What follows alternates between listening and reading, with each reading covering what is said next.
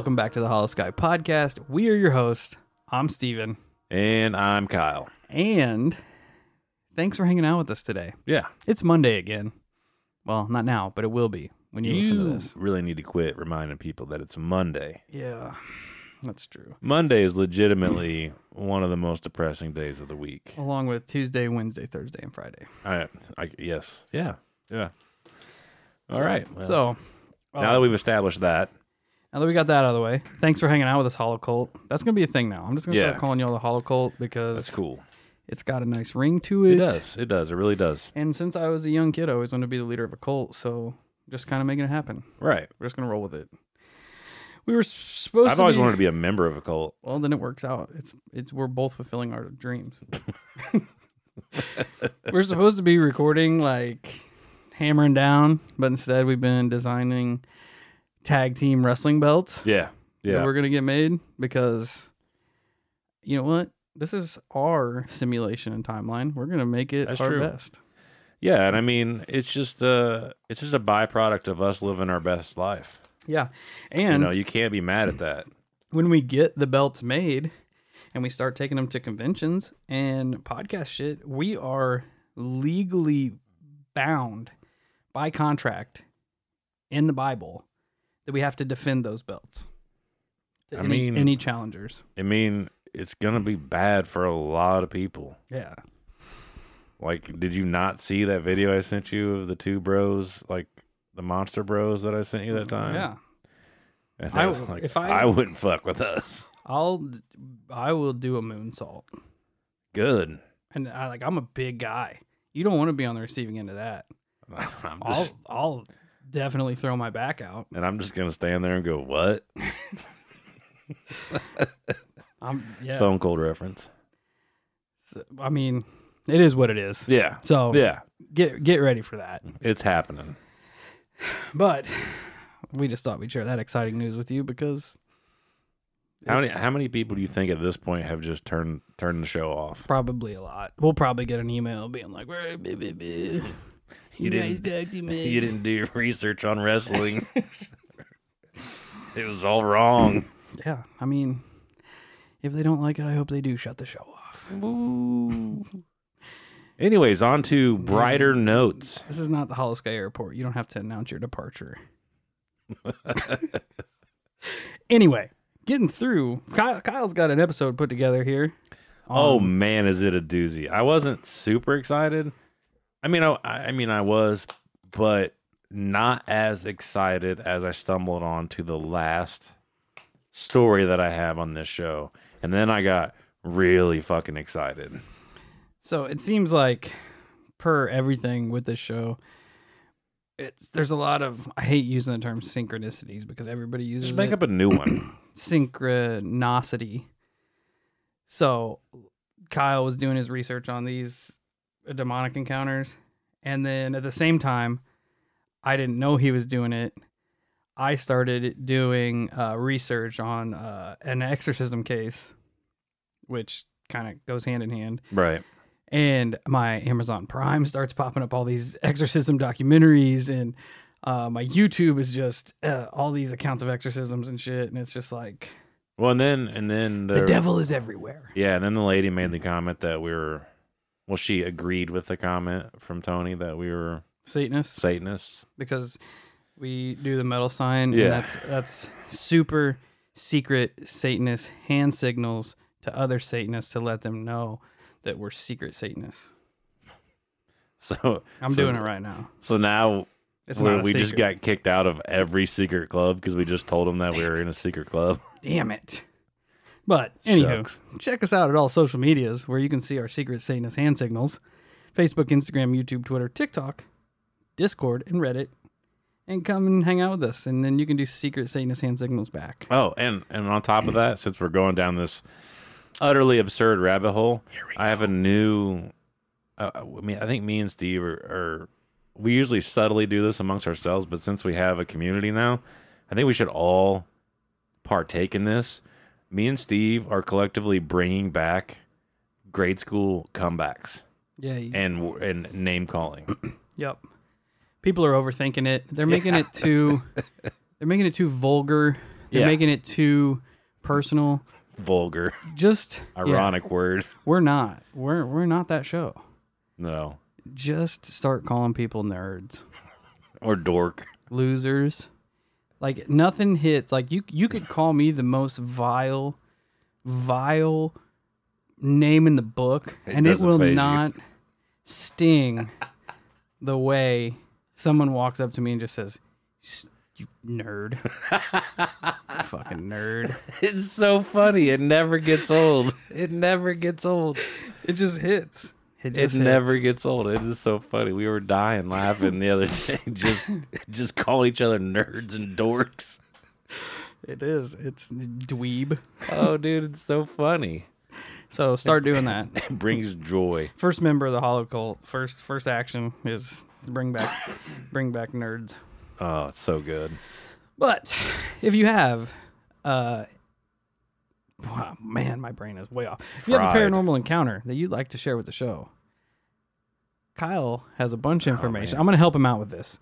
If you have an encounter that you think is long enough to turn into an interview, shoot us an email at hollowskyinterviews@gmail.com. Give us a little rundown of what you're experiencing. Kind of just give us some bullet notes we can look through, and then we will get back to you once we get a good schedule set up, and we will set up an interview that we will be posting to our Patreon. Yeah, that's And- something that I want. I've been because I've had a couple people on Instagram reach out about the interview section, and I just keep reiterating that section of it because I'm like, hey, that sounds like an awesome story.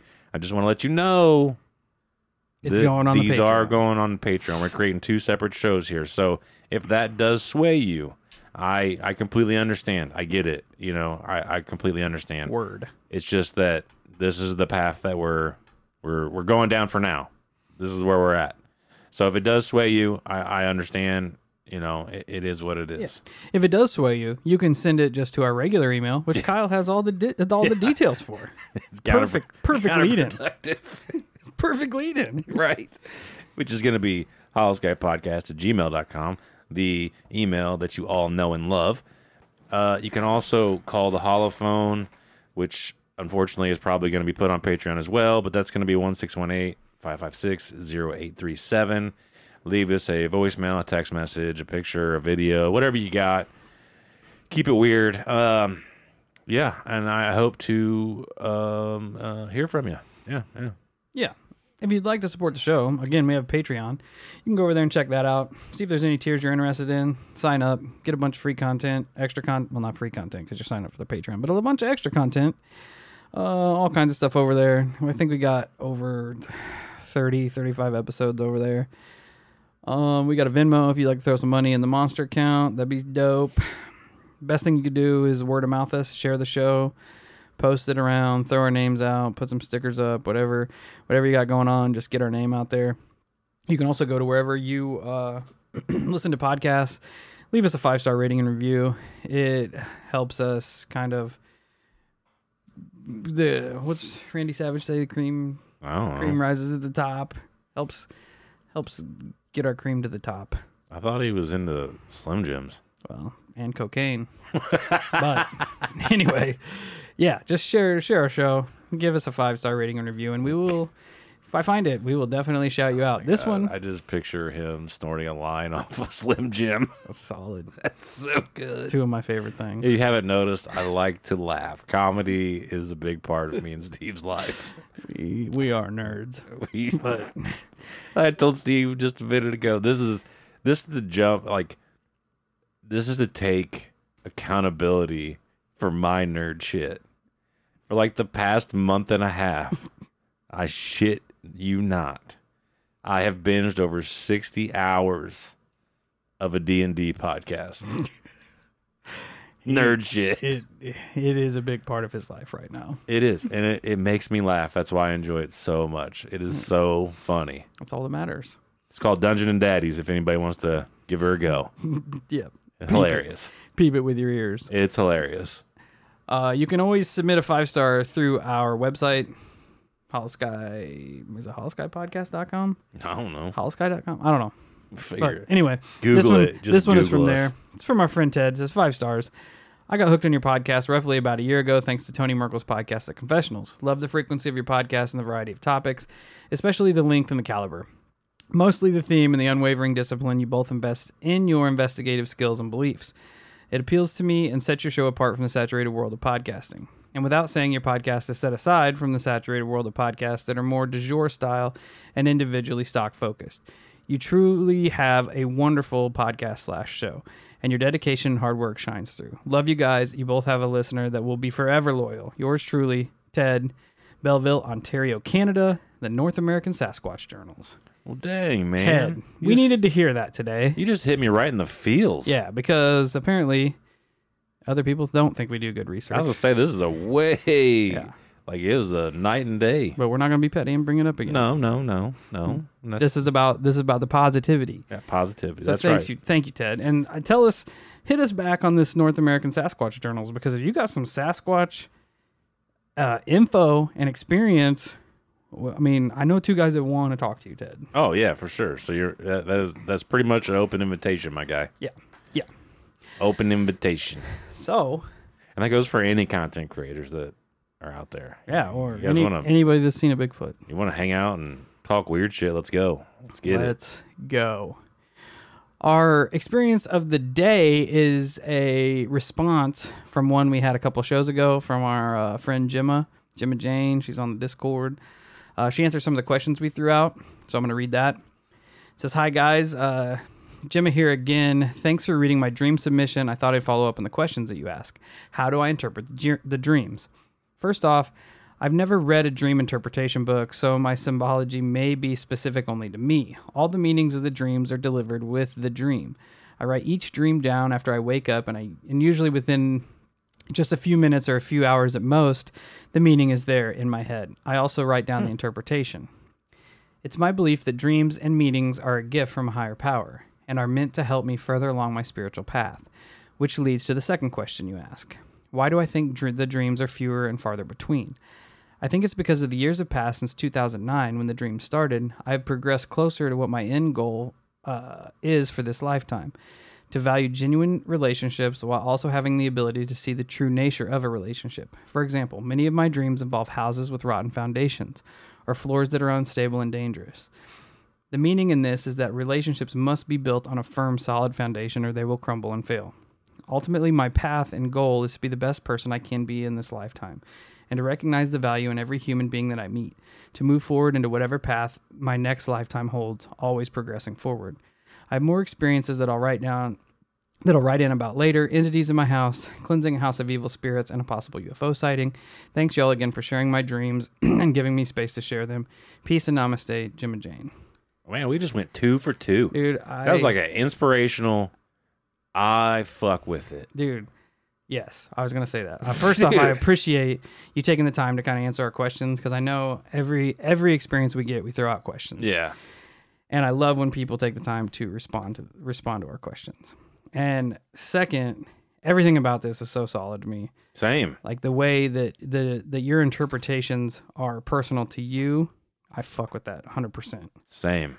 And the fact like you put it all together toward being like a better person. Like I loved that response. I almost stopped you because I loved it so much when she was like, "I think they're getting few and far between because I'm reaching my potential. I'm reaching where I'm supposed to be." And I'm like I literally wanted to just jump up and just scream like, "I fuck with this." Yes, because that's where I'm at. Oh, like, it's so good. If you're not consciously trying to be a better person, what the fuck are you doing? That's right. And there was never mind. That's where I'm at with that. Like, yeah, me and Kyle had a conversation a while ago about people being so meanies, so negative in everything that they do.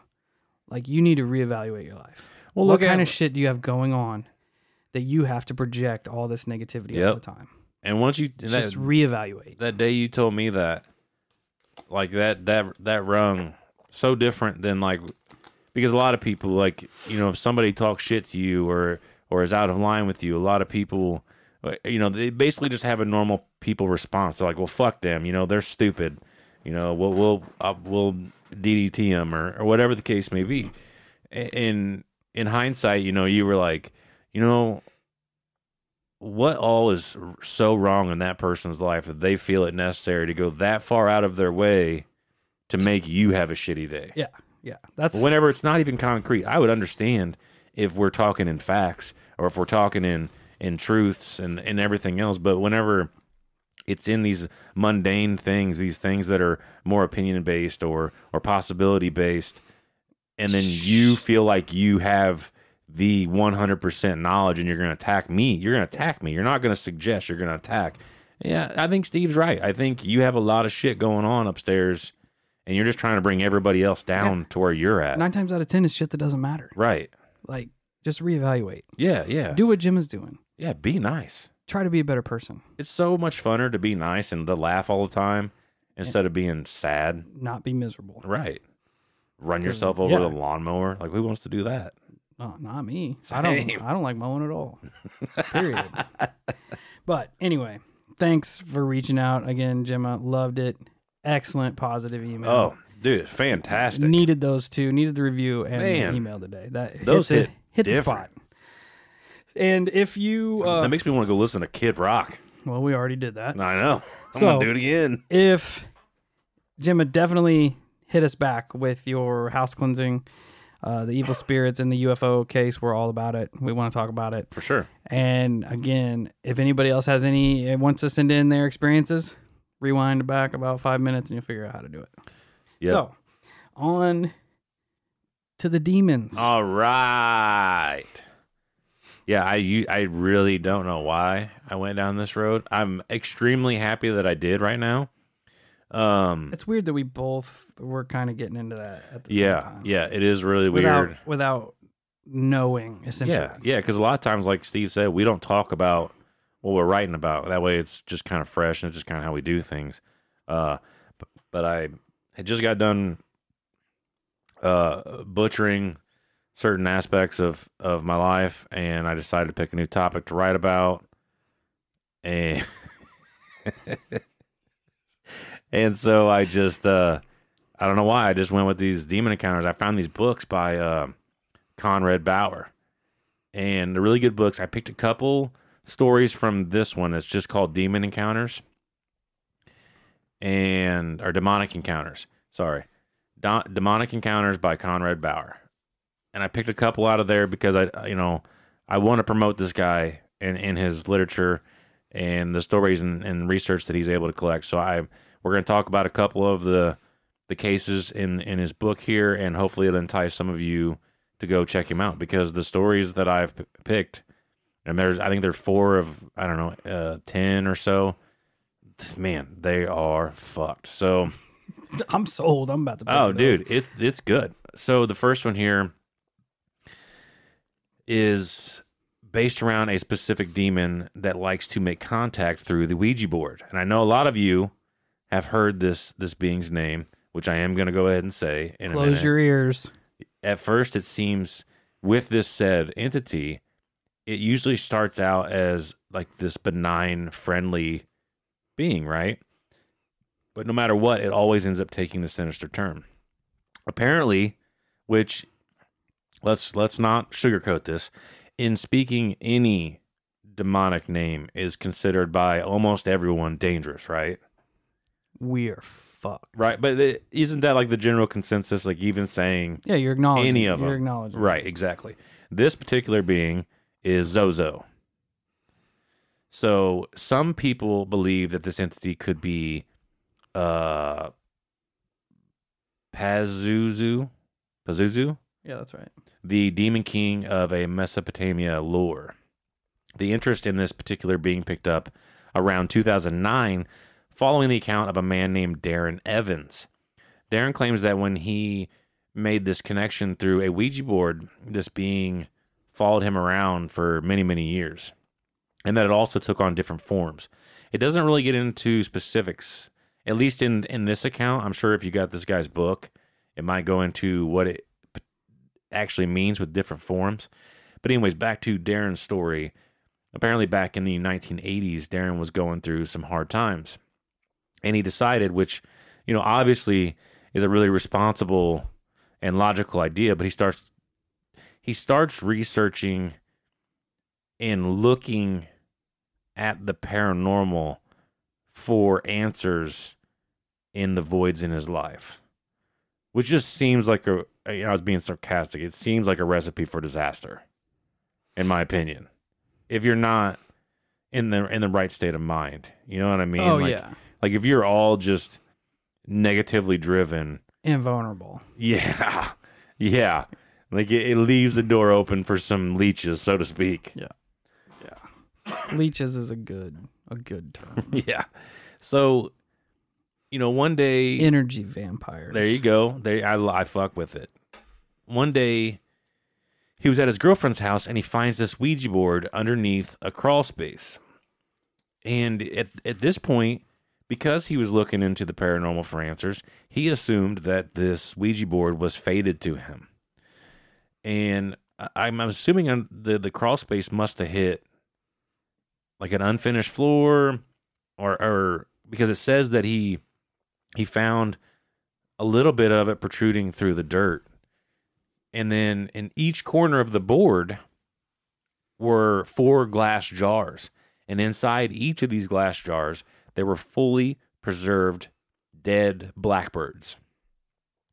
And he didn't really know. He just, I guess, thought it was weird. But later on, he kind of wondered if that was some type of sealing ritual to keep it all contained to the board, and just keep it right there in the crawl space. But the first time Darren ends up using the board, and he doesn't even ask questions. He doesn't do anything with it. He just puts the planchette on the board, and the planchette rapidly starts going from Z to O, Z to O, Z to O, Z to O. So it didn't take long to figure out that this was an entity that wanted to make contact with him. So Darren did what any logical person would do, and he starts to open a conversation with it. When he made contact, it acted like a long-lost friend. During one session, it claimed that it could take him and his girlfriend, Jamie, to paradise. And apparently they had asked, well, where is paradise? And it spelled out hell. That's not a good sign. No. It's funny that you bring up that, like, the encounters with Zozo start off so, like, innocent. Yeah. So benign, if you will, because, like, I'm doing research on an episode of a exorcism here in St. Louis, and it talks about the different stages of possession. Mm-hmm. And I literally have it written down, which is funny. But it says, where the hell did I put that? It talks about, like, the second stage, which is an infestation. They're normally small and subtle and easy to write off as imagination or other happenings. They keep it this way, keep it on friendly terms in order to become more of a dominating presence. The more open you are to it, that makes sense. It not being threatening, the more it can leach itself into your life. And then once that it gives gets me goosebumps bad. Once it gets in deep enough, then it starts just fucking shit up. It gives me goosebumps because, like, it makes me think back to, like, what I was going through there for a little while. It's because it's so funny, like, that things line up. Yeah, oh yeah. Because when you said that, I'm like, man, I almost wrote that word for word from my research. That is weird. Anyway, yeah. Back to Kyle. I didn't write this down, but I want to kind of reiterate it because it's kind of interesting, and don't fucking quote me on this shit, but the writer Be goes a better person, Kyle. Yeah, the writer goes in on how there actually was a paradise in hell, that it was created there by God or whatever, and that's where the saints were, et cetera, et cetera. And it was a protected place, like the demons and stuff couldn't get to it. So I thought it was a little fun fact. I enjoyed reading that. It was different. I've never heard that before. But anyways, moving on. Not long after, making contact and going through some of this shit, things obviously start to spiral out of control.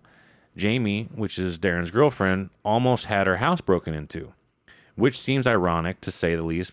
But what makes it creepy is that the board had actually warned them that they were being watched through their window.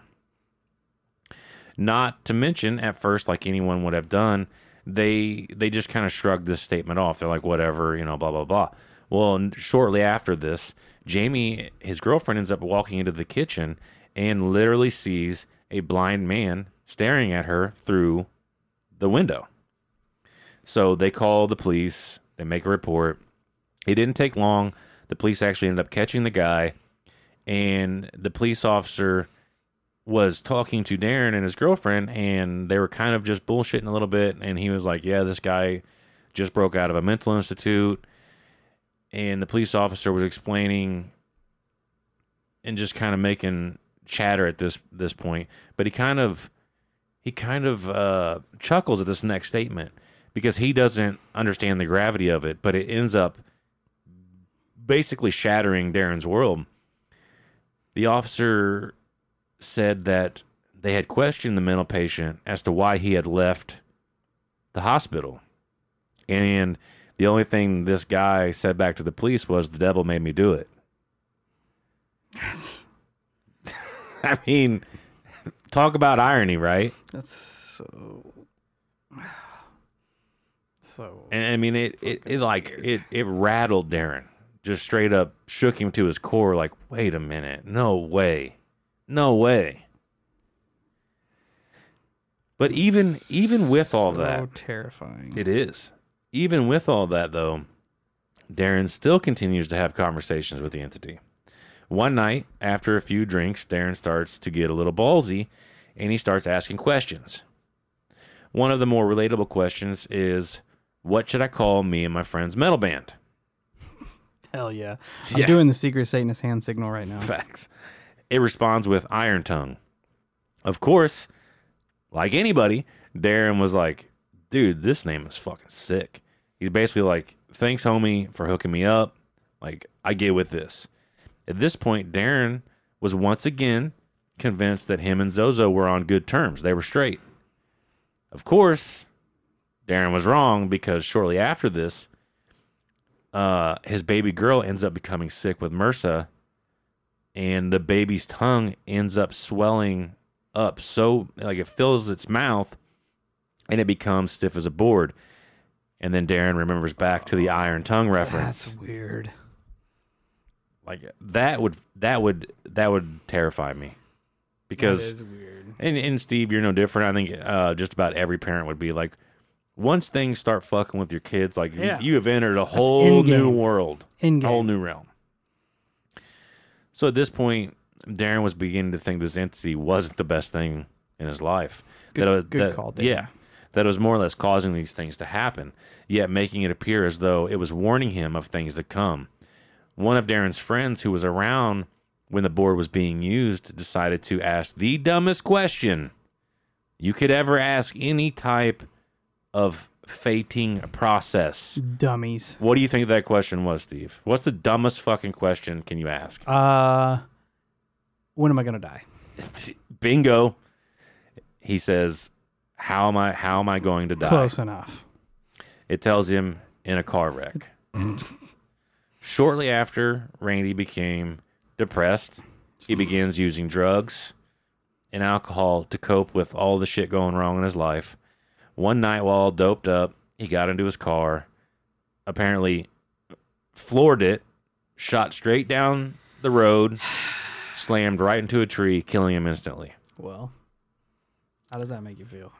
Here's another one. It gets worse. Another friend, Michael, was told that he would be murdered. And sure as shit, given it was several years later, Michael was found dead in his apartment due to poisoning. And unfortunately for Michael's case, the case still remains unsolved. That's fucked up. Yeah. They were never able to figure out who killed Michael. And I'm sure if there is a full book on this story, I'm sure there are more accounts in it. This is what I got out of it. But nevertheless, still fucking terrifying. Absolutely terrifying. This, you have anything you want to say about that, Steve? No, I'm just thinking, like, if that's a coincidence, it's a pretty fucked coincidence. Yeah. You know what I mean? For sure. This next story that I have, it rings a bell for me. I'll see if you end up picking up on it later. But it's called Demon Mirror. Or at least that's what I named it. I'm not sure if that's what it's called in the book.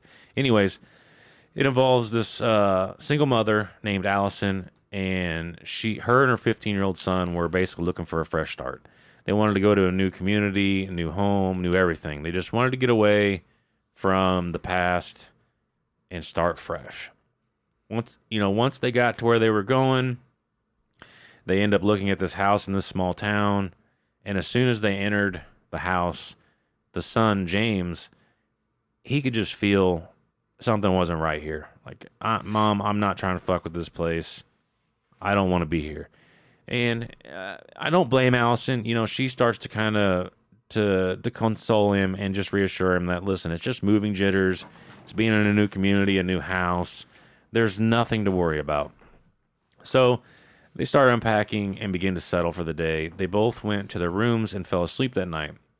Well, that night, Allison was woken up by the sound of footsteps in the hall, alongside hearing someone whisper. So she starts to freak out, thinking that someone had broken into her house. So she gets up and she goes over to the doorway, and I totally can relate to what she's doing right now, because obviously your first reaction is going to be to get to your child, but at the same time, because she gets over to her door, she opens the door, looks into the hallway where she hears the noises, and there's nothing there. So she's staring into a pitch black hallway, and she ends up just kind of quieting down, kind of shutting off everything, and she's staring into the darkness, being as quiet as she can, and just basically focusing all of her hearing to try to hear the faintest sound, which I can totally relate with. She sees the hallway doorknob start moving, which goes into a closet, and then all of a sudden it starts opening and closing repeatedly. So she turns the light on just like everybody would do, and this works. The light comes on, nothing else happens. There's no person standing there. There's no more movement, just a closet with a few unpacked boxes inside. Of course, she plays it off. And, I was tired. I was probably seeing things. It's whatever. It's another logical response, and it's definitely something that I would do. So, go ahead. Back to this. Back to the story you're working on? Yep, back to the story I'm looking into. It says, I wrote this down. Infestations are normally small and subtle, easy to write off as imaginations or other odd happenings, the same way we regard bumps in the nights to a house settling or shadows in the corner as a trick of light in our eyes. I mean, I can fuck with it. Yeah, it's exactly what she's doing. All right, so the next night, things get out of hand again. This time, she wakes up with something standing in her room. And for whatever reason, she knew it wasn't an intruder. It was a humanoid figure, 2 arms, 2 legs, a head. It was pure black. It was darker than the darkness in her room, which we've heard countless times when it comes to shadow people and stuff like that. And she says that she clearly feels that this is pure evil. Whatever this is, it's pure evil. As soon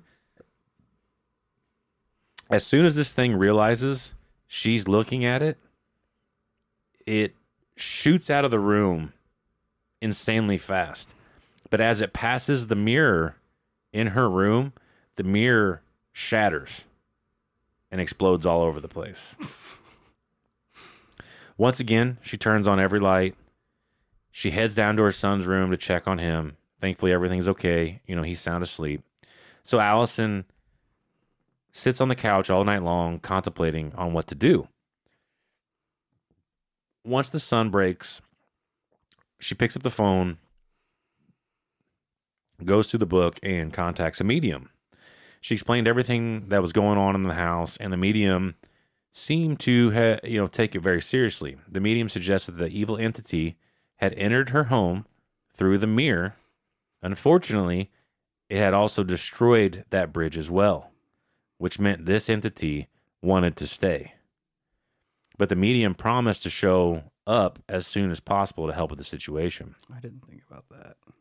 What? Destroying the mirror. Yeah, like as a bridge. Yeah. What else? Talked about mirrors. I'm about to take all the mirrors out of my house. Well, remember Egress talked about mirrors. Yeah. Distrust of mirrors. Yeah. So, and that was the first thing that fucking popped off in my head. But because in a lot of lore, there's a lot of lore that mirrors are gateways. It's funny with the Fae and stuff like that. It's funny that everybody's terrified of Ouija boards and doesn't want to fuck with Ouija boards, but every single day of your life ever, you look at a mirror. You look in a mirror, right? There's that meme that goes around, like if you have a television in your bedroom and when it's shut off, it's essentially just a mirror. Yeah, and I think there's also lore around the television screen, the old television screens, because I don't know that many of the new ones do that though. Do they? Do what? Have that reflection? Not like they used to. Yeah, not like they used to. A little bit. But there's also something to do with like. I used to talk to the demon that lived in our old television when I was little, so. Used to have my mom all fucked up. Isn't there something to do with Black Mirrors too? Not the TV show, but like when actually Black Mirrors. When a television shut off, yes, creates a Black Mirror. Yes. I'll Google it while you're going on. Anyways, help. The medium promises to show up and help, but help couldn't come fast enough because that night it gets worse. Allison was sitting on the couch watching some late night TV, and all of a sudden she begins to feel this weight on top of her, and it gets heavier and heavier. And right before she feels like she's basically about to be suffocated, the force lets up. The next day, the medium shows up after scouting the house, and she said she was able to make contact with this said entity. This entity admitted that it was a demon and that it had just crossed over from hell itself.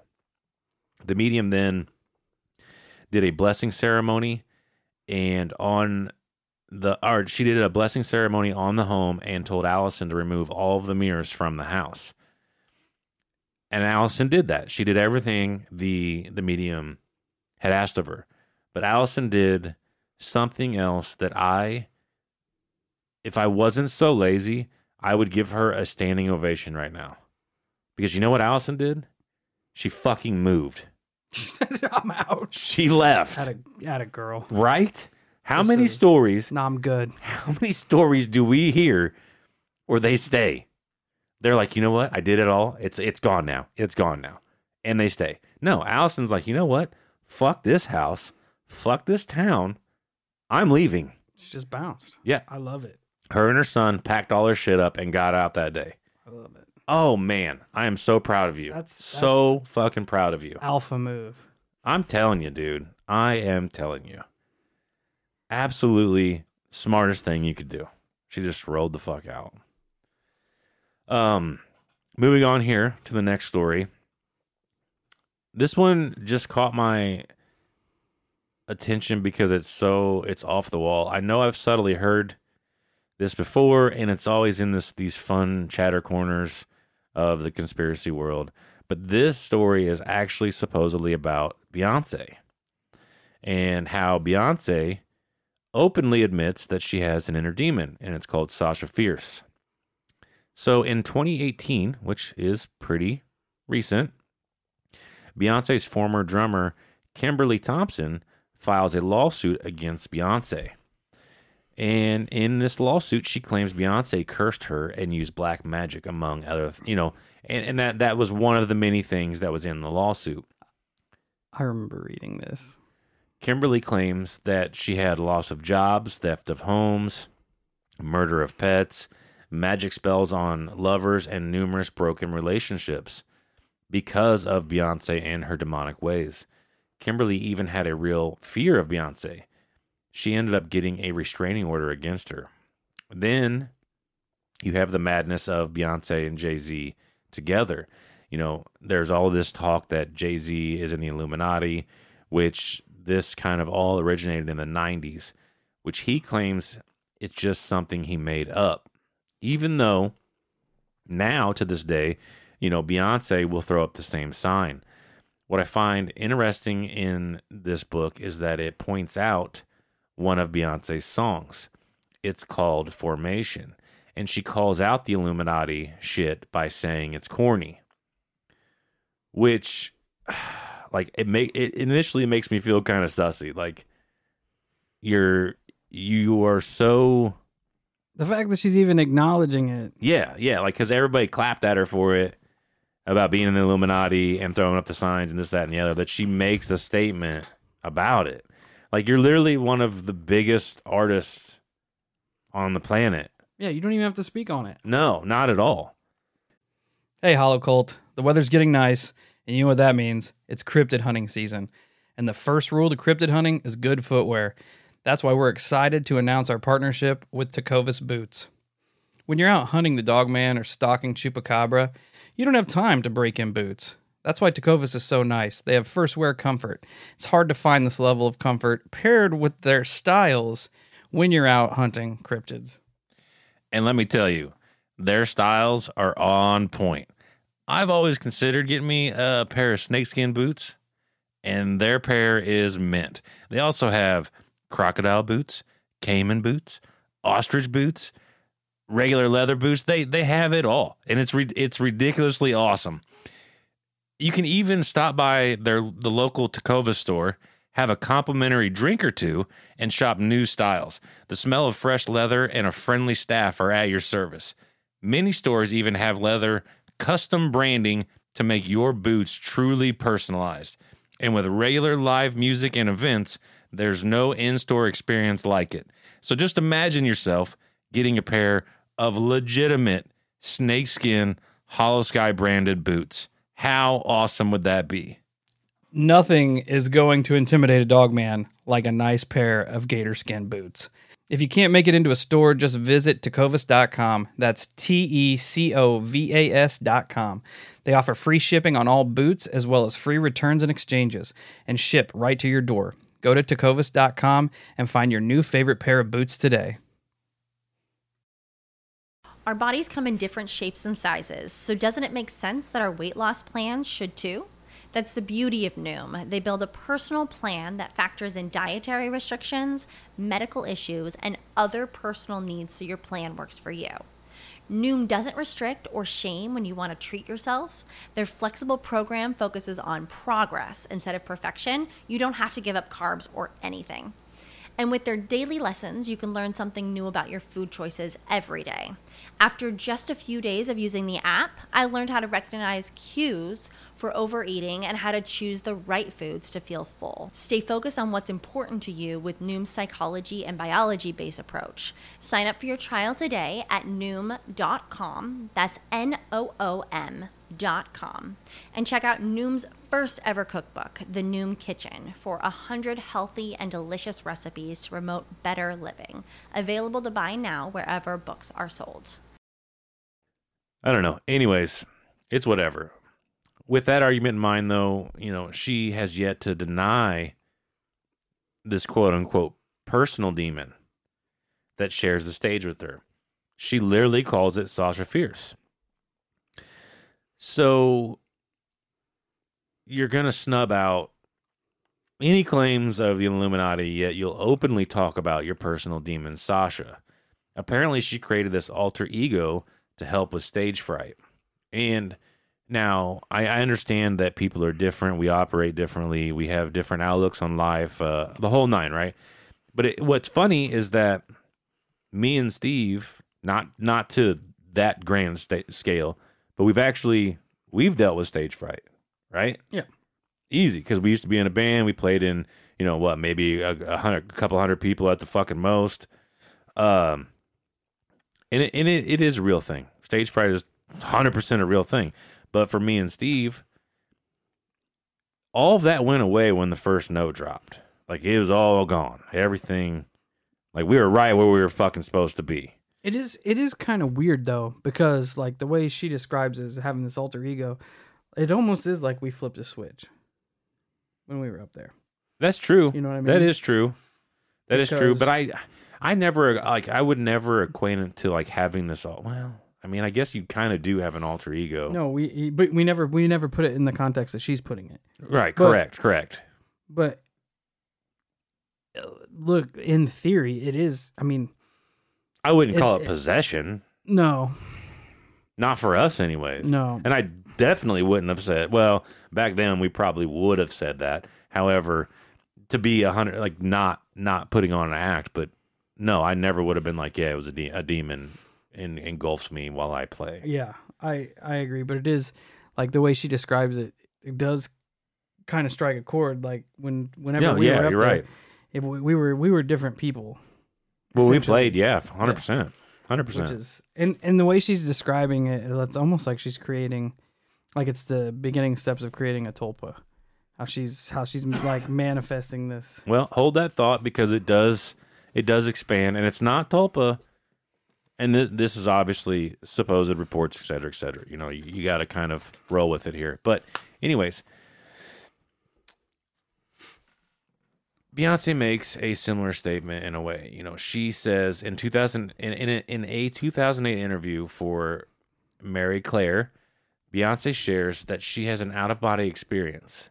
She's fearless and doesn't feel her face or body, which is very weird. Because I don't understand it whenever, you know, because she does a lot of movement as she's performing, I assume, like dancing and this, that, and the other. And I feel like it'd be really fucking hard. It is not. It'd be like, because I've been to that point in drinking where you start to lose all cognitive ability. You can't move and this, that, and the other. I don't like it at all, and I definitely can't function. And then I've also had adrenaline dumps where your adrenaline dumps so hard. Your legs and stuff start to feel noodly, and then you feel like you can't run, like because your legs are all just flabby feeling. So I mean, and that could just be a fucking description, right? That could just be something she attributes to the rush that you get, because it is a different feeling when you're performing like that in front of people. It's crazy.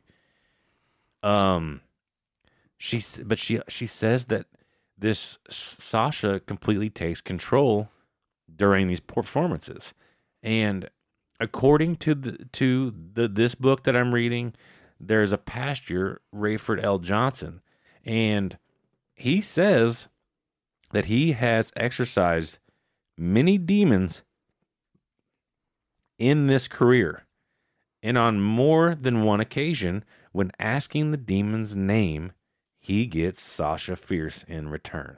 That's weird. That's weird. That is weird. You know, because you make a good point, and it's a point that I didn't think about when reading it, you know, because I was trying to justify our stage fright going away. Yeah. When that first note dropped, but you spun it in a different direction of like, you know what? Yeah, you do kind of create a persona in a lot of cases, right? Yeah. It is a whole different feeling up there. It really is. I mean, you could almost interpret it as something else taking over. Yeah, if you really wanted to stretch it, okay, cool. I get okay. Yeah. Right. I could see how it could be interpreted in that way, especially if you have a person where she openly admits to just letting herself being taken over. Right. Yeah. If you're opening yourself up to that gives, whether or not it's your alter ego or whatever, you're kind of just letting whoever wants to come in. And like, also, I'll point out, like, when Beyonce says something like that, especially if she does legitimately use the word demon, that's fucking weird, because it doesn't fit her genre at all. Now, if someone like Marilyn Manson or some of the crazy metal bands were to make that comment, I'd be like, okay, that makes sense. Like, this is your character that you've built for, like, when you play. Like, not that I would believe it any more or less. It's just that it would make sense, right? That someone in that nature would say that. But when Beyonce says it, it's just kind of like, okay, this is a little weird. This is weird. Just, I don't know. I thought it was an interesting one. It's not one that I've really heard much about. Dive into it. It sounds crazy, dude. Sasha Fierce. It's such a strange. It is weird. Name. But now I'm like digging through anagrams of Sasha Fierce, trying to see what words they make up, and it's probably not good. no.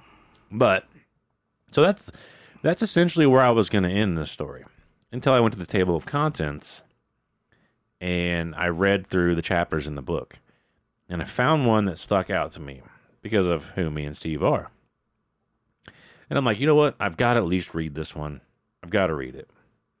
Because me and Steve could easily sit here for another 13 minutes and bullshit about the stories and everything else is easy peasy.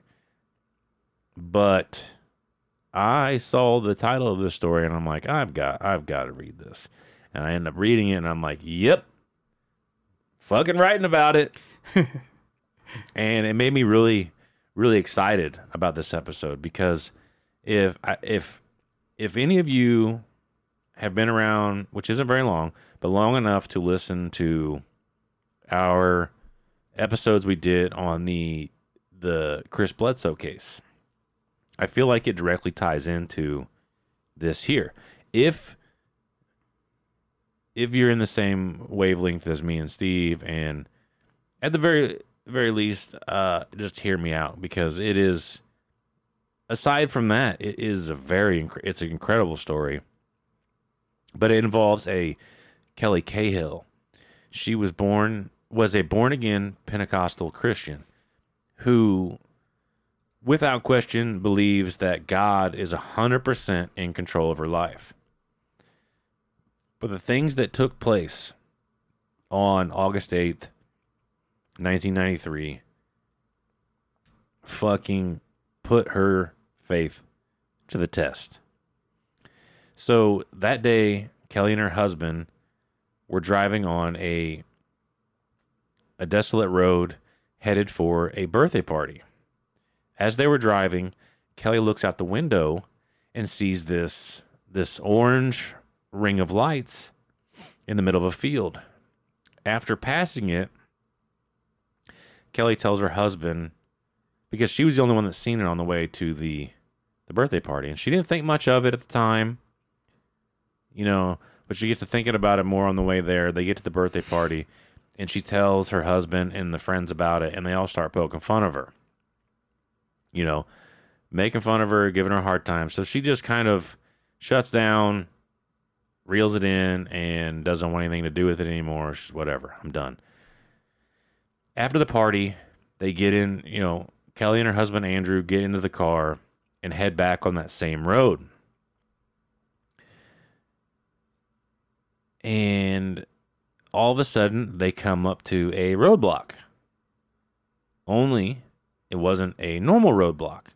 There was an object hovering above the road,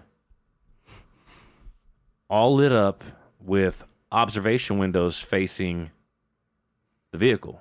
Because at this point, Andrew has stopped, and he ends up swallowing his pride, and he's like, oh my God, you're right. You weren't lying about that. I stand corrected. Yeah. So Kelly all of a sudden thinks she sees movement in these observation windows. And no sooner did she speak those words, this craft takes off, just shoots out of sight. So they sit there, they collect their thoughts for a little bit, and start to head home. A few minutes later, the craft returns. Now it seems like it's bearing right at him. It's just coming right at him. Kelly turns to Andrew and is like, what are you going to do? And he's like, I'm just going to fucking keep driving. I'm out. The next thing Kelly remembers is sitting in the car with Andrew on the roadside hours later. They have classic missing time. Kelly asked Andrew what happened, and his response, which gives me fucking chills to the core, is literally something I would come up with. It's just so mundane. So once again, picture this in your head. They are sitting past a turn on the side of the road in the car together. Kelly's like, what happened? And he goes, I don't know. We must have gone too fast around the corner or something. And it's hours later from when this originally happened. Just Trying to write it off. That's it. Just go back to bed. Just go back to bed. Yep. And Andrew seems extremely content with leaving it at this point. Like he's like, no. Like we're good. This is it. Just like shh. But for whatever reason, even though she couldn't remember, Kelly knows, she could feel that something was off. Something was wrong. So they begin to drive, they get back onto the road, start driving home again. And Kelly witnesses a tall, dark figure on the side of the road. At this point, Kelly tries to convince herself that what she saw was nothing more than a person out for, because at this point it's like right before the sun starts to come up. It's still dark, but it's getting ready to be sunrise. Kelly just is like, maybe somebody was out for an early morning walk, yada, yada, yada. But deep down, she knew that she was just justifying, like just trying to write it off. And she was right, because there was something more to all of this. And out of nowhere, her memories start to break this barrier that's holding it in, and they all come rushing forward. After they had turned that corner, they saw the craft had landed this time. It was out in the middle of a field, to which Andrew pulls the car over, and they begin to walk over and investigate the craft. And it even states that it was almost like they were unknowingly being persuaded to come do this, because they both knew we should not be doing this, but for whatever reason they're doing it. Like they were hypnotized. Almost. I've kind of started fiddling with accounts where like alien abductees are essentially hypnotized into doing shit that they wouldn't normally do. I could in these scenarios. I could fuck with that. Yeah. I really can. But at this point in the story, Kelly notices, this is what makes it even more bizarre. So they're walking over to the UFO to check this thing out. First mistake. Kelly notices another car had pulled over behind them, and the entire carload of people were also getting out to look at the UFO. So now you've got more than just Kelly and Andrew. That's weird. Right? So Kelly turns back to the craft and then notices this roughly 7-foot tall figure standing in the distance. But she knew that this thing wasn't human. She also knew that it scared the living shit out of her. But for some reason, she felt compelled to try to make contact with it. And she ends up, it's so fucking bizarre that she feels compelled to make contact with it, but at the same time, she doesn't try to speak with it. She tries to channel all of her thoughts to this thing. And as she's doing this, it turns around and faces her. And, Kelly, stop. Right. It turns around and faces her. It has glowing red eyes. And this thing begins to walk towards her and Andrew. She turns to her husband and screams, "They have no souls." But as soon as she said this, dozens of these motherfuckers start swarming her and Andrew. They start coming at them from every single direction. Nope. And this is where it also gets fucking weird. The whole story is weird, but here's another oddity. So you have this large group of dark entities moving towards Kelly and Andrew. And then right before they were all going to converge, one of these groups break off and start heading toward the other carload of people. And Kelly ends up screaming at them, saying they're evil and they're going to kill us all. Right after this, she was hit super hard. It knocks her down and it almost knocks her unconscious. She said she had to basically fight to stay awake at this point. My guy Andrew, he's trying to fight these things off. He's scared as fuck because she's like, you can hear it in his voice. but he's screaming at him, struggling with him, saying, "Let me go." And it responds to him with, "We don't mean you any harm." Nice lie. And so Andrew calls him on it.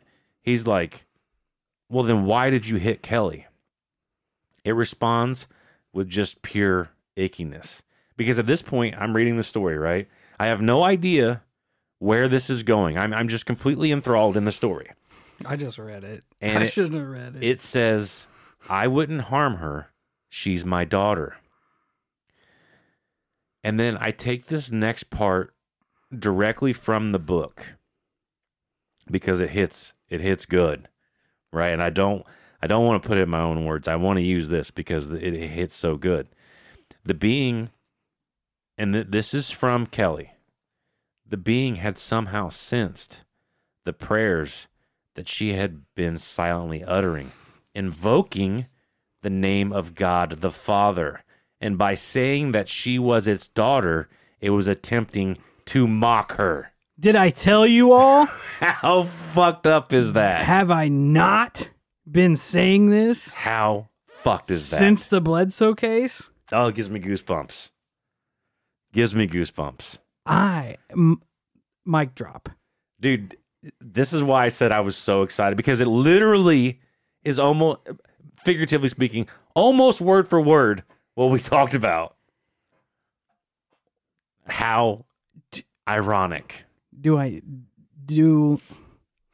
ironic. That's where I stand on it. Dude, I'm with you. I'm with you. Fight me.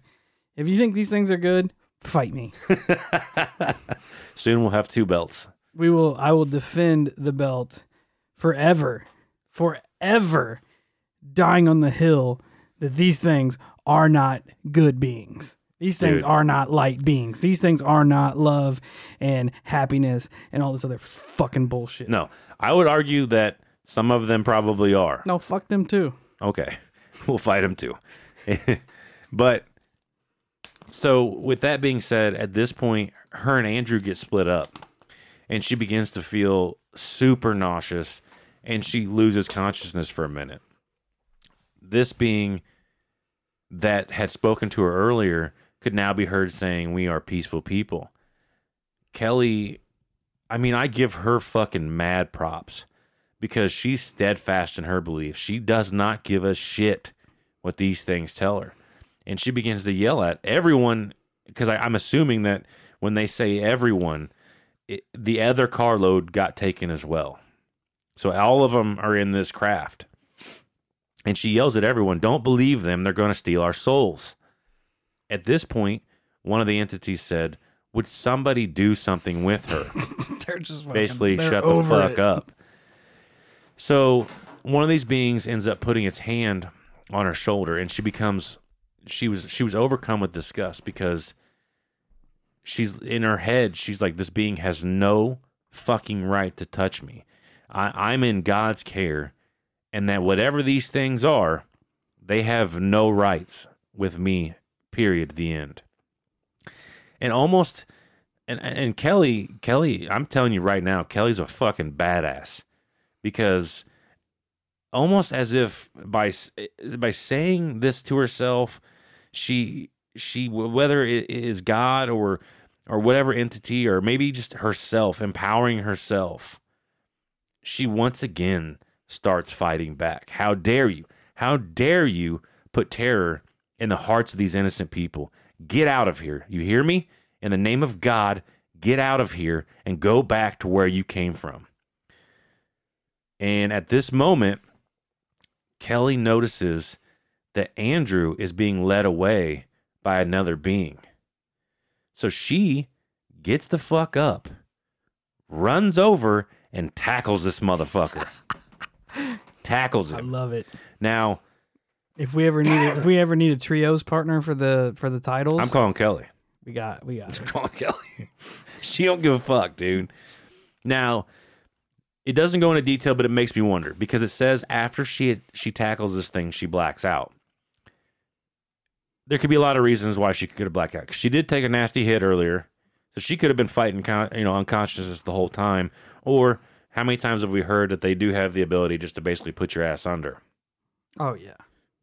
So it's kind of hit and miss, but Like when- the Pascagoula incident, like he called it what did he call it? The shot that they gave him Yeah, to make yeah, him yeah, feel yeah. just fucking. But after this, later on she comes to, and it's almost like this fucked. It's almost like these things, we're still trying to convince her. They still are trying to sell her on them being good, et cetera, et cetera. Because when she comes to, I'm assuming I don't know how they do it, but imagine they create a world around you. They are making you see things that aren't real. And they're making her see, and they fuck up. They fuck up because she sees one of them laying face down on the ground. And all of a sudden, it morphs into a human. That's terrifying. And all of a sudden, a middle-aged woman begins to point at Kelly and scream, "Murderess. You murderess." And something that I don't remember if it was the author or if it was Kelly herself, but it strikes one of them because nobody in today's lingo would use murderess. Oh, That they had lingo from back in the day. Yeah, But anyways, I've heard that in other cases too. that they use old school lingo Yeah. versus new. Yep. Weird, like old, like I know Murderous isn't that old, but there are accounts of people who are interacting with these beings, and they'll be like old English Yeah. type of talking and shit like that. But the next thing she knows is she's in a small room and this being is telling her, "You didn't kill anybody. We had to try to use your own sense of morality to help you overcome your fear," which just seems fucked. It's Then so weird. this is even weirder, right? So take a sec when I read this next part, take a second to let it kind of absorb. That's the second abduction case. There was one that I was looking into for a future episode. I know I keep talking about future episodes, blah blah blah, but it's the second abduction case where they basically did a fear check.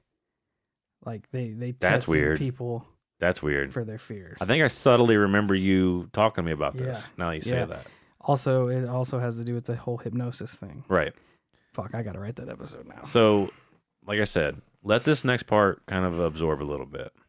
Because I don't think the author smacks on this too much. But I'm going to. After they go through the fear part, this being hands over Kelly's Bible, which had in fact disappeared from her home prior to this encounter. Then it gives it to her and more or less says, let's deal. You can come with me, but you'll have to leave your Bible behind. Now, why? I understand the implications if you looked at it through the lens of this alien, or whatever, we'll just call it alien for lack of a better description. If you look at it through the lens of it being a demon, I understand this aspect of it, especially this whole deal section, yada, yada, yada.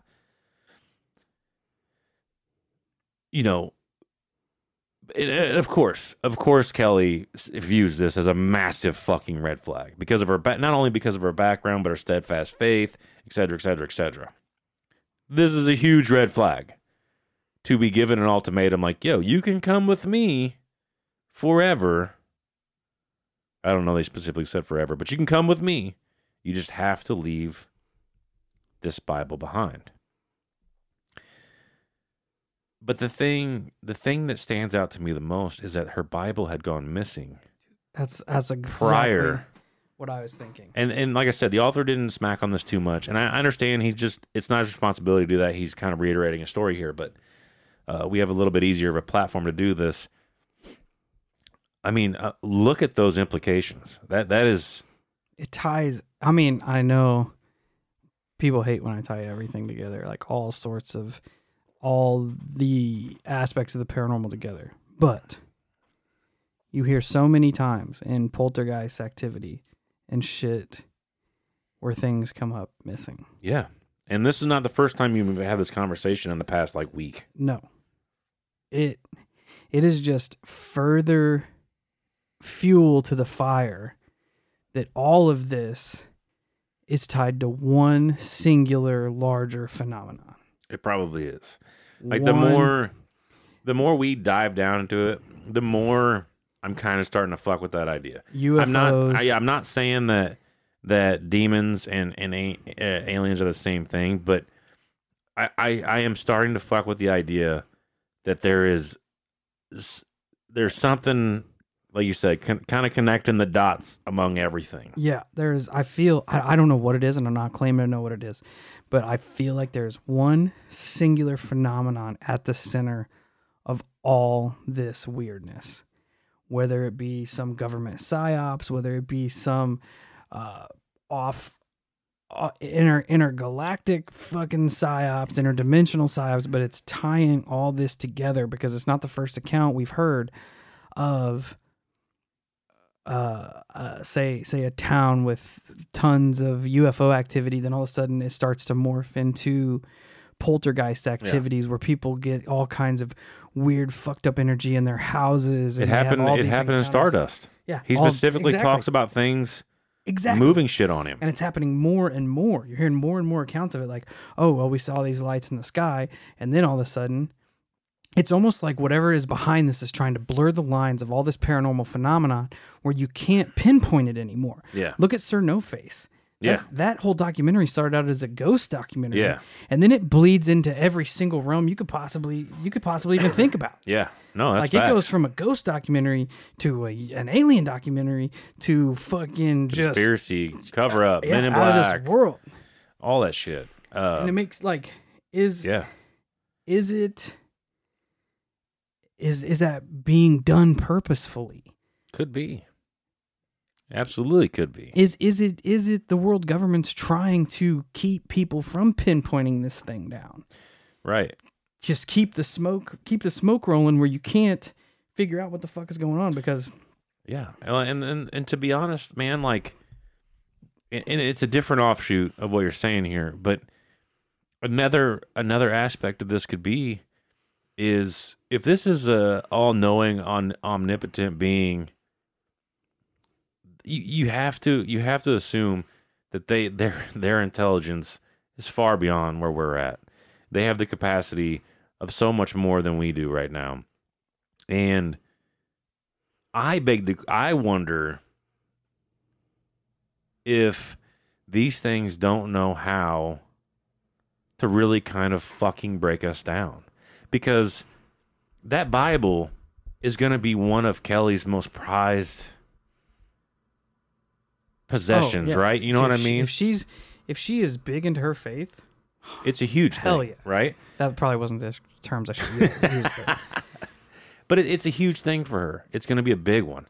And what if there was some type of psychic? Because they've already tried doing psychic shit by making her see shit, et cetera, et cetera. What if there was some type of it's like obedience, like if you're willing to leave, like almost like if you're willing to leave this behind, I know I have you shattered and you're in the palm of my hand type situation. Oh, yeah. Like I just feel like there's a lot of different avenues.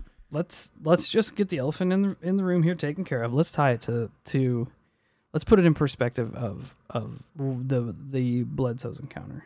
Yeah. If when that thing in Kelly's encounter said, I wouldn't harm her, she's my daughter. If she took that in a positive notion where she didn't question this thing, didn't question that it was reading her prayers and everything, and she took it as, okay, I feel safe now, this would be a second Bledsoe case. Oh, shit. And on top of that, if you play that angle right now, by her leaving that Bible at home or wherever, turns her, it almost makes that thing, quote unquote, God. Yeah. And her, I am God. And now she's got no defenses against it. Right. Yeah. because 100%. she's accepted. She's submitted to it. Yeah, she has accepted that it is light, it is love, it is Right. it is essentially the dude, creator. That's fucked. Yeah. And if you rewind it to all the shit that was happening with us when we were questioning that encounter, Oh yeah, we got fucked with. it played into our vulnerabilities, 100%. which is Oh, what it it gives is me doing goosebumps. to Kelly by pulling into her Right. religious faith, which is what it did to Chris Bledsoe. Yeah.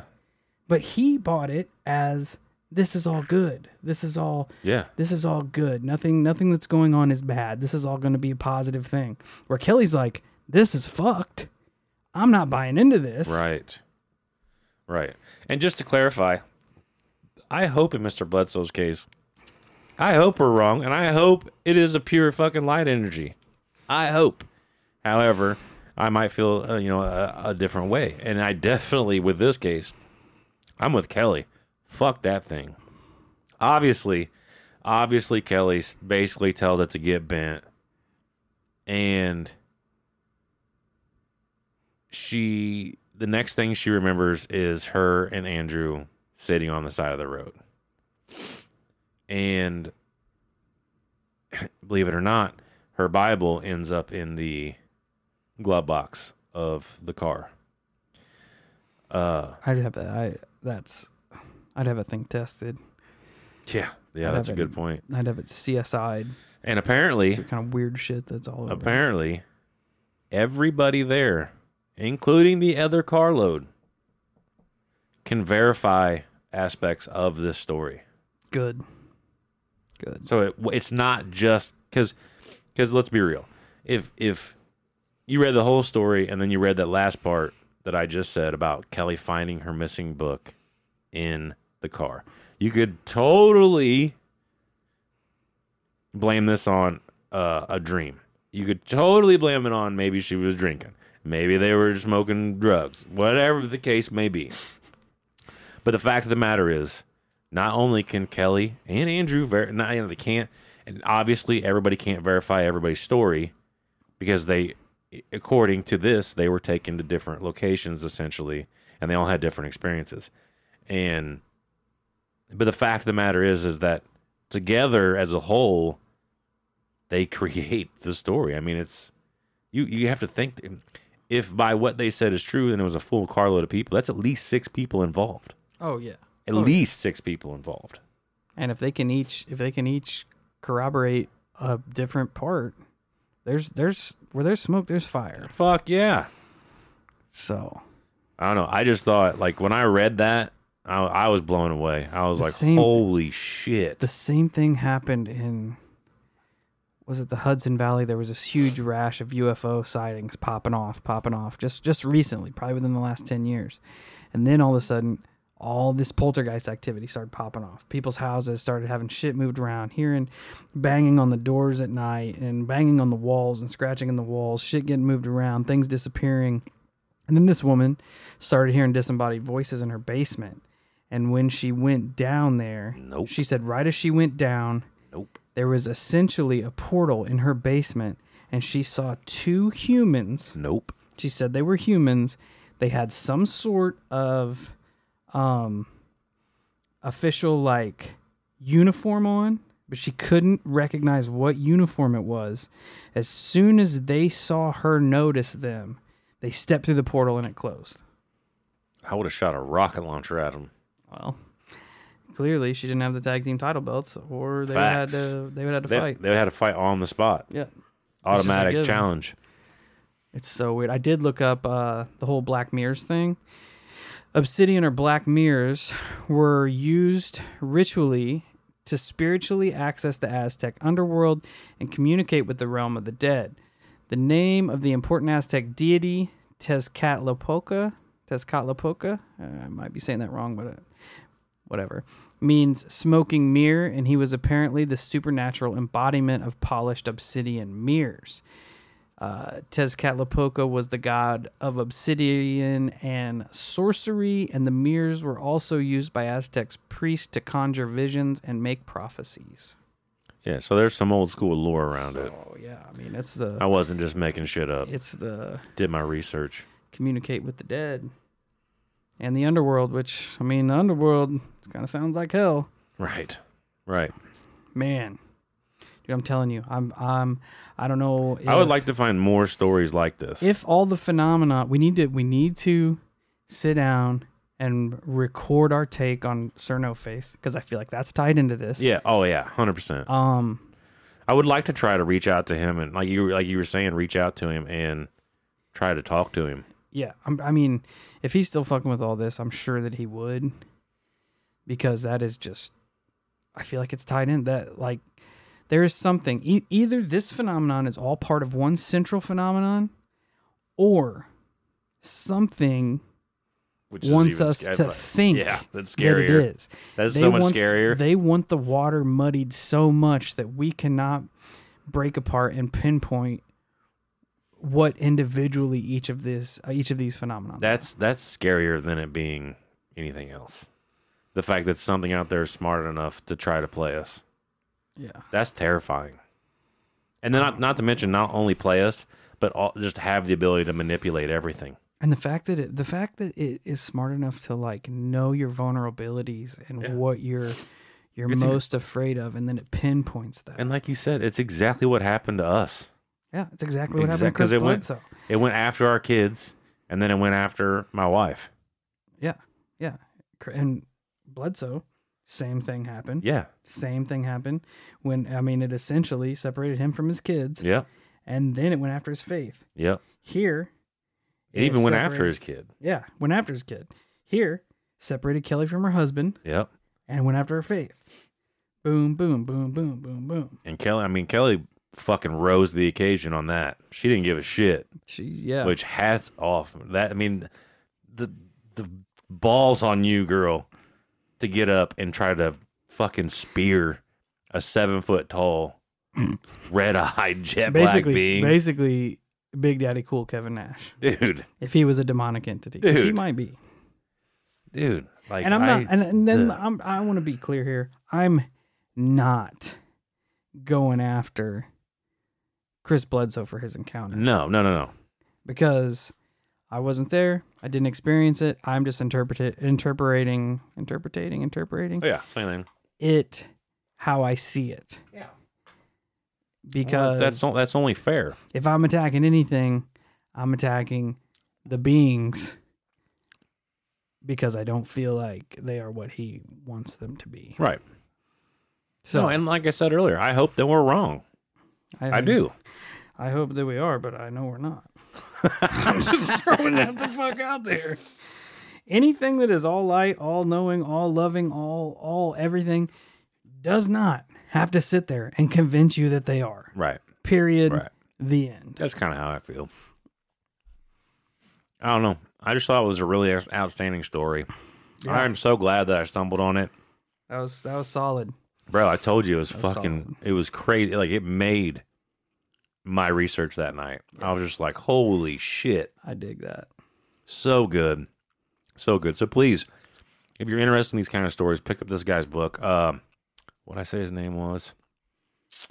Conrad Bauer. I found it on Amazon. His book was ridiculously cheap. It was like $4. But I did get the digital version. That's probably why. Regardless, though, cool stories. Really well written. I really enjoyed it. So I hope some of you go check him out. Yeah, definitely pick it up. If those little tidbits were interesting to you, Yeah.